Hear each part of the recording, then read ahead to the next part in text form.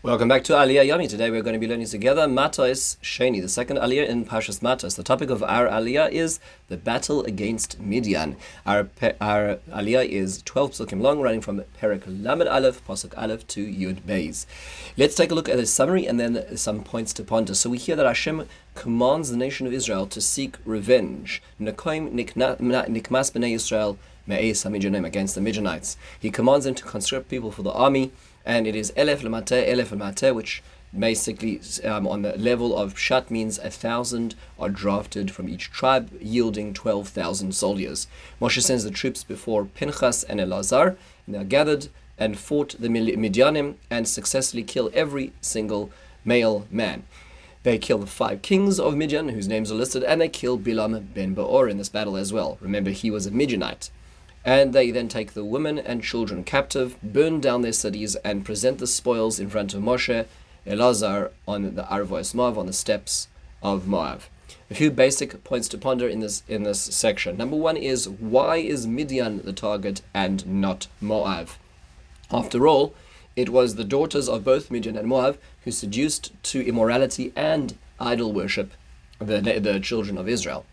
So why is it that Midian is receiving the full brunt of revenge and not Moab? Rashi gives us 2 options.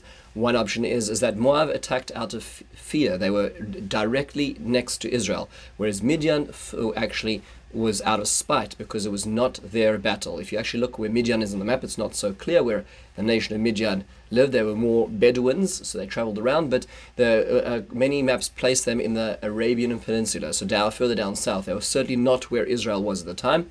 So their going out of their way was because of an ideological hatred, not a fear. So therefore they were worse than the Moabites. Similarly, Rashi gives another possibility that Moab had future royalty to come from them, both Ruth and Naamah Ha'amonist, both who marry into, or Moses is going to bring about the child David HaMelech, and Naamah is going to marry into the family of David HaMelech.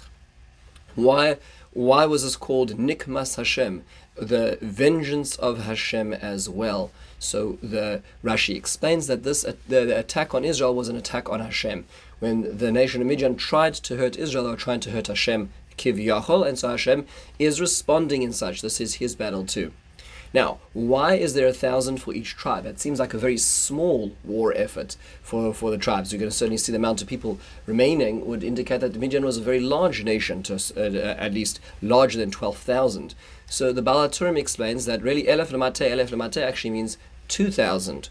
Or it means 1,000, which means 2,000 from each tribe, 24,000 in total, because that was how many people died in the plague that ensued after the sin of Baal Peor, after the daughters of Midian and Moab brought about this destruction.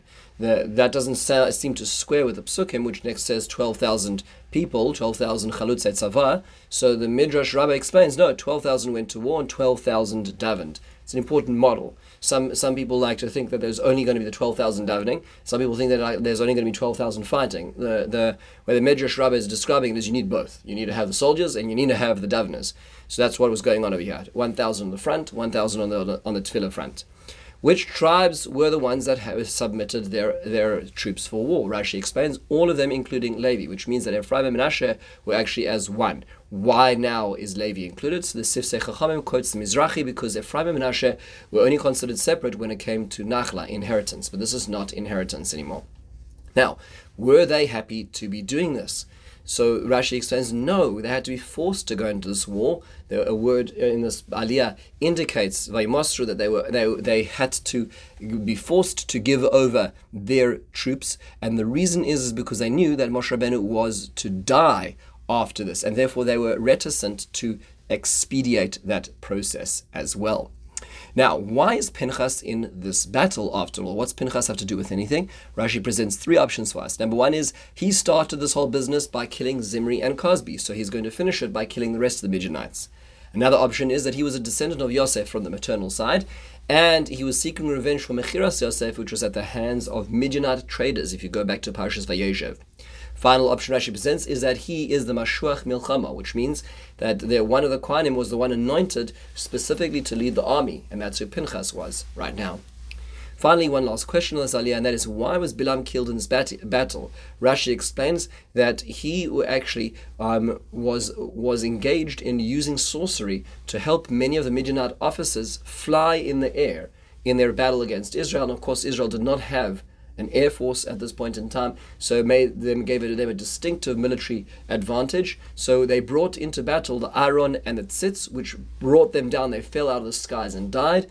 This is clear how it describes how Bilam fell upon their corpses, a pasuk in Yehoshua, describing that Bilam was actually finally broken out of the sorcery he was using.